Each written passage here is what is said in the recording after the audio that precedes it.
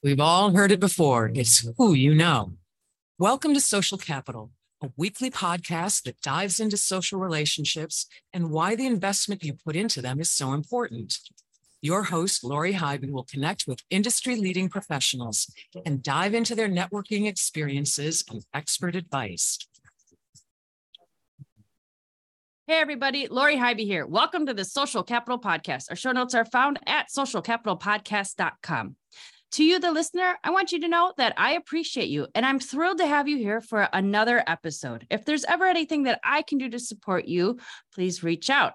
That being said, LinkedIn is the channel that you're going to find me most active on. Just search for Lori Hybe. You can simply click the follow button as I post daily information about marketing strategy, tips, all podcast episodes, and any upcoming events I might be attending.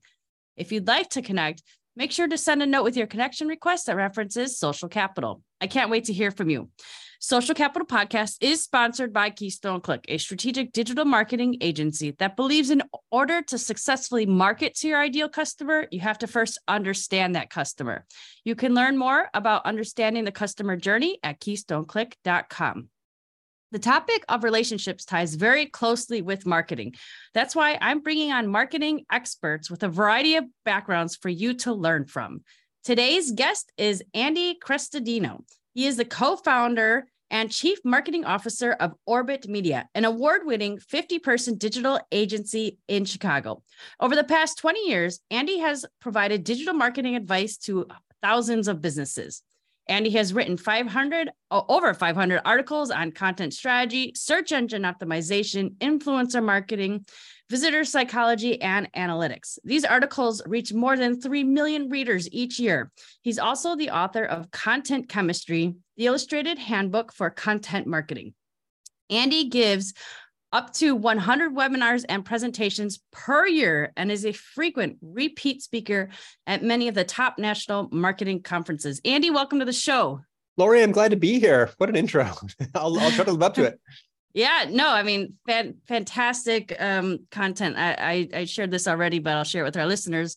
I've heard you speak. I've seen you speak. I've read your content, and every single time I learn something new. And you have a fantastic way of educating the audience and making it make sense. So you take some complex topics and really simplify it. And I appreciate that a ton. Oh, thank you. Trying, doing my best.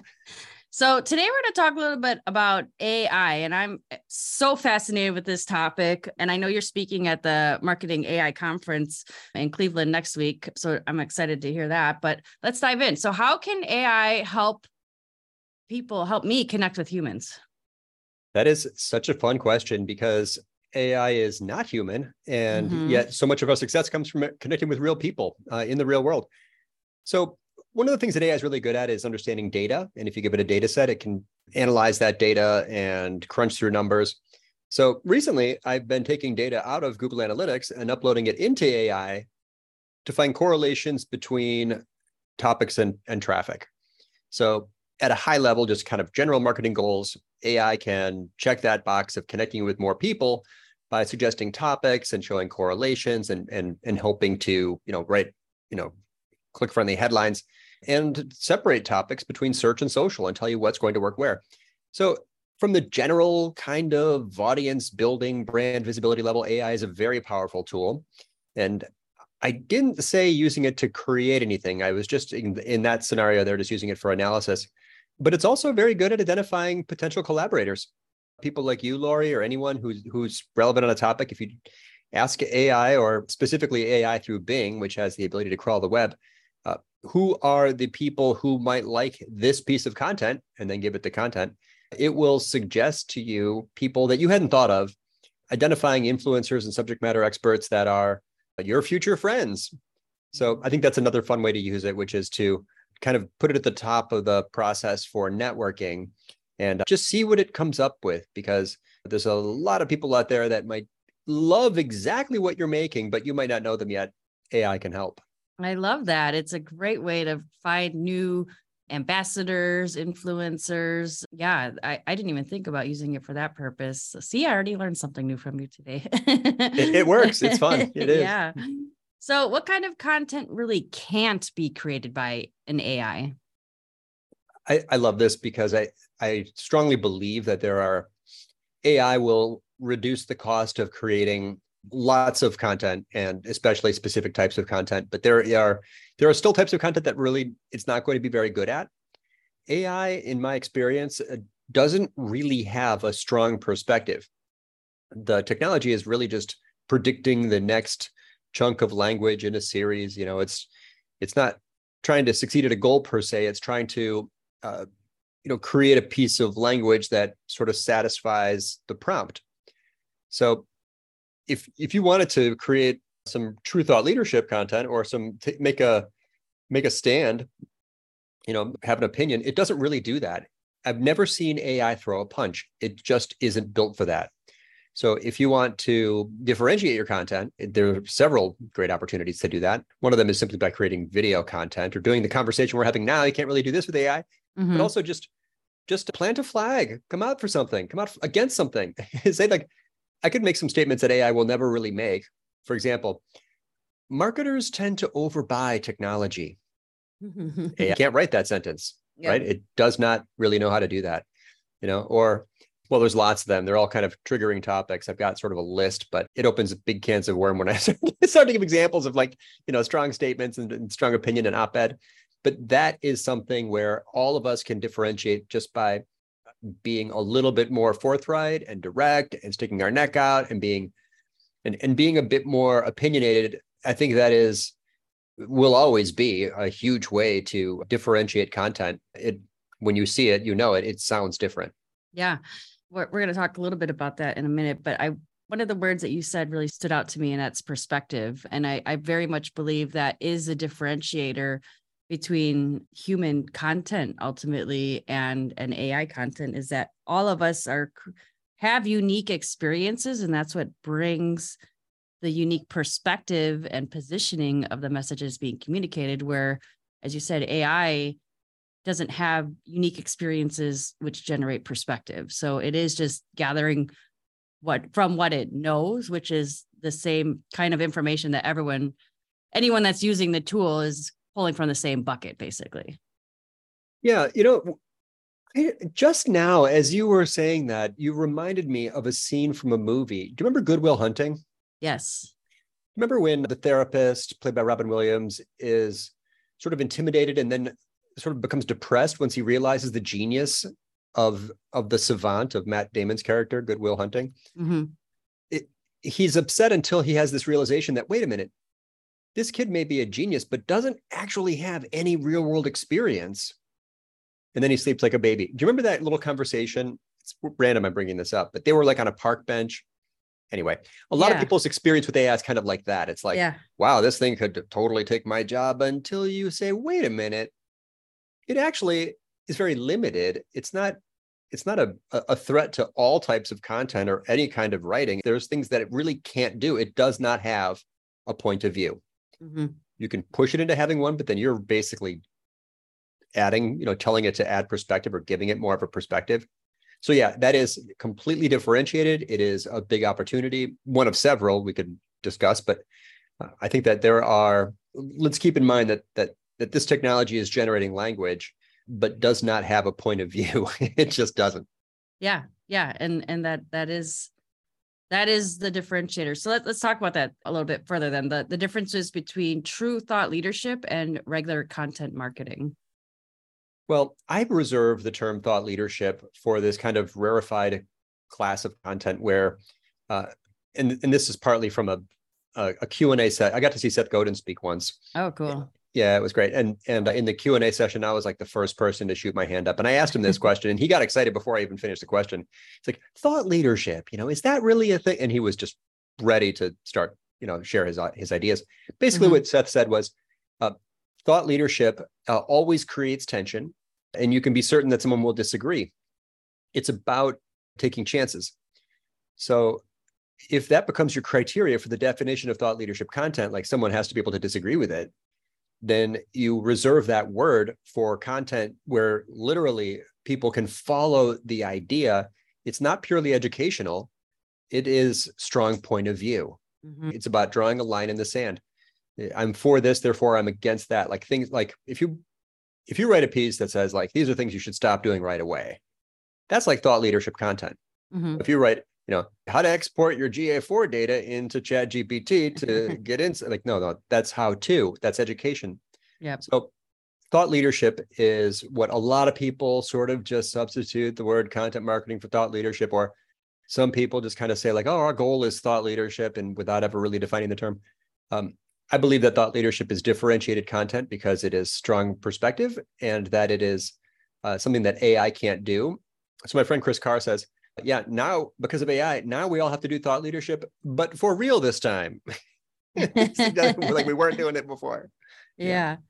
No, that's I agree with that. It's more about your opinion and taking a stance on a topic. And that's what differentiates you from the how-tos, because the same how-to article can be written on numerous occasions, and it's just really how you optimize it to see if you're showing up at the top or not. I had this conversation with a client yesterday where they do home remodeling, and he had a really strong opinion on how something should be done specifically. Mm-hmm. And he was really hesitant to share that publicly in, his social media and his messaging. And Sure. I turned him the right path. Like, this will make you stand out by publicly saying you believe this is the right way and other people are doing it the wrong way. So it is hard for people to feel comfortable doing that sometimes, though. It is. That's why it's not a very popular tactic or a strategy. And it's not necessary. You could still create differentiated how-to articles. Sure. And we could, list ways to do that, but not everyone has to do thought leadership. Big companies are generally afraid to do thought leadership, creating an advantage for little brands that decide to do it. It's a personal branding bonanza to come out and say like, this is the right way to do something, or to answer a question that other people don't want to touch. Mm-hmm. Like that's another path that will get you there. And just being more direct sometimes in your content, just not qualifying every statement, just approaching things more head on, sort of gives people that feeling. But you just mentioned something really powerful about the approach in general, which is social. Mm-hmm. And that's we're on the podcast, right? So in social media, this is exactly what overperforms compared to other regular stuff. In search, sure, how-to things, it's on demand. People, look for it and find it when they need it. But in social media, what's the thumb stopper that slows the person down? What is the headline that grabs attention, or what's more likely to be read or watched by the senior leader who's looking for perspective? Social media is, when you combine that with thought leadership content, that's basically exactly what works in social. Yeah, absolutely. I agree with that 100%. Yeah. Anyone can do it, right? It's weird that it's not expensive or difficult. It just takes guts. That's really what it is. It's just being comfortable with, saying the uncomfortable thing, basically, or, Mm-hmm. what may be uncomfortable to you, or it's something you believe in, but may create uncomfort for others. That's really what it comes down to. Yeah. And again, it's optional. You don't have to do it. I don't really do it. It's not my strategy. I'm still focused mostly on the detailed step-by-step how-to article. But another way, so I've published things that sound, that come close to thought leadership. For example, I wrote a piece recently that said that Google Analytics 4 is just better than the old version of analytics. That's a strong statement. Most people disagree. Like it. Yeah. And I believe that. And I use that as a lead into an article about Google Analytics. Mm-hmm. But the other thing is, even if you don't want to take a risk yourself or irritate somebody, or you're worried about, maybe you're not in a position to take a stand, influencer marketing and posting interviews and roundups in the format we're doing right now, right, which is like the conversation, you can simply invite people who have strong points of view on a topic that's relevant to your audience, and then talk to them about their point of view. And that's still, you're not the thought leader in that, but you can still end up with, the content and the headlines and the social stream with strong perspective for your audience. So there's, if you're thinking about a topic that's kind of controversial or where there's lots of different perspectives, maybe do a roundup or organize a little panel of people who have opinions there.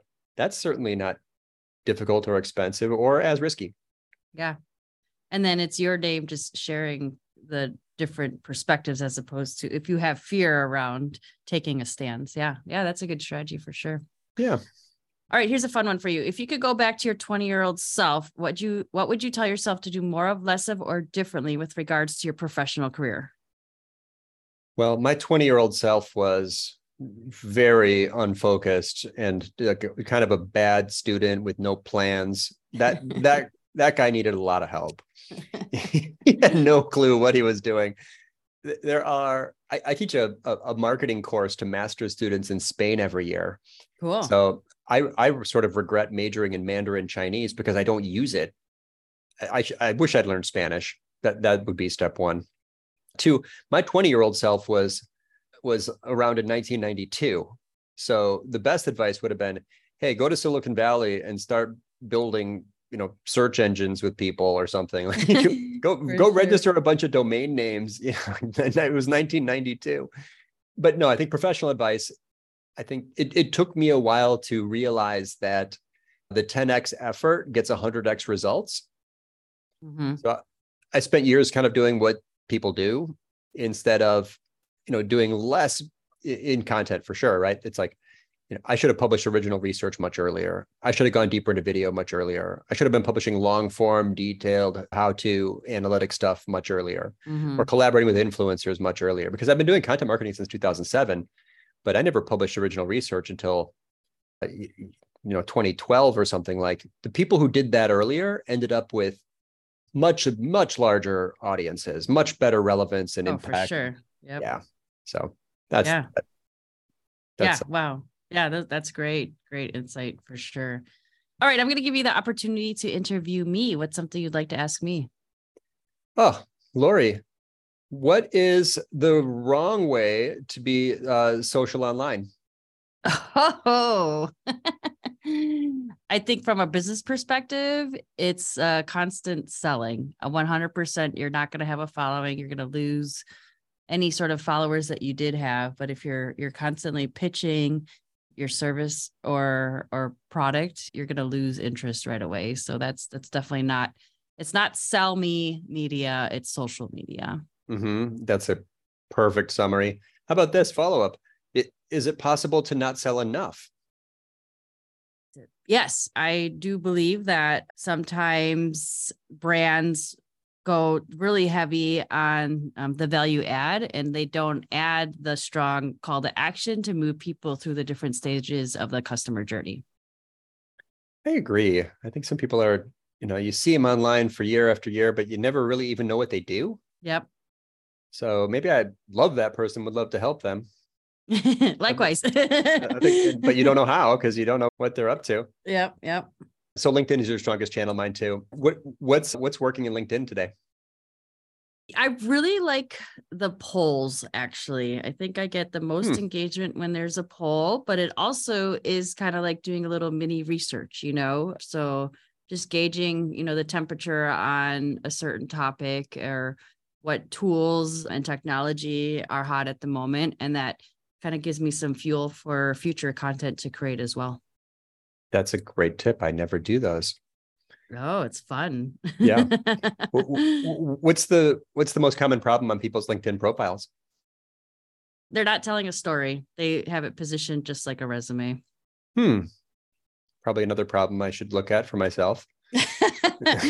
What's one of the funnest things you really want to use LinkedIn to find a way for someone to make it easy to connect with you. So on my bio, and it's kind of dug in the middle of the bio, it says that I play hockey, and it says that I'm a Batman fan and have quite a collection.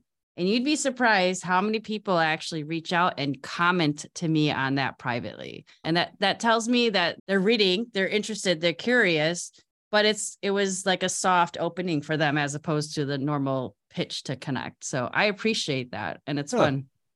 This question may lead to some perspective and opinion. LinkedIn has been a place for professional content forever, but in recent years, there's been more kind of social posts and people's personal life coming through in posts. And there's sometimes a backlash against that. Like, that's for Facebook. What are we doing here on LinkedIn?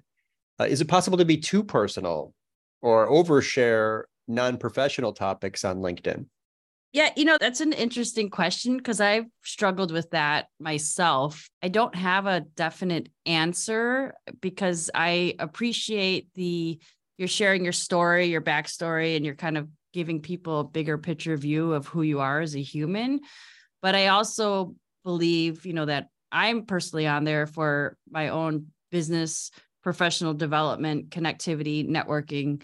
And if I wanted to connect with you to see your behind the scenes personal life, then that's where I would connect with you on Facebook. So I'm not the biggest fan of the personal, here's what I'm eating for dinner tonight kind of post on LinkedIn. But I'll admit, sometimes I'll throw some of that out there, but I try to tie it to business actually. Yeah. Yeah. I'm going to agree, and I'm going to just go way overboard in restating your point in a way that sounds more triggering and would kind of have like a sort of a thought leadership impact if it was an article.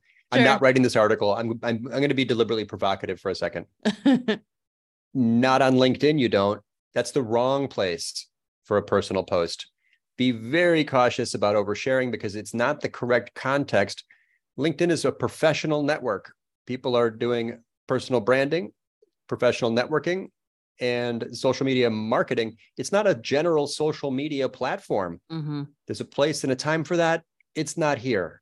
LinkedIn is more for you at work. And just like at work, we shouldn't be oversharing a lot of personal details. It's not the purpose of the context. So I was just trying to spin that in a way that made it feel like, tying back to that earlier example, like what, a little bolder. Yeah. Yeah, which is stronger than I believe, actually. I was tiptoeing a little bit, but yeah. No, and I would too. From my perspective, I don't believe it that strongly. I like people and I want to connect with people, and I don't mind knowing about someone's. I think it's awesome that you put those tidbits about your personal self in your profile.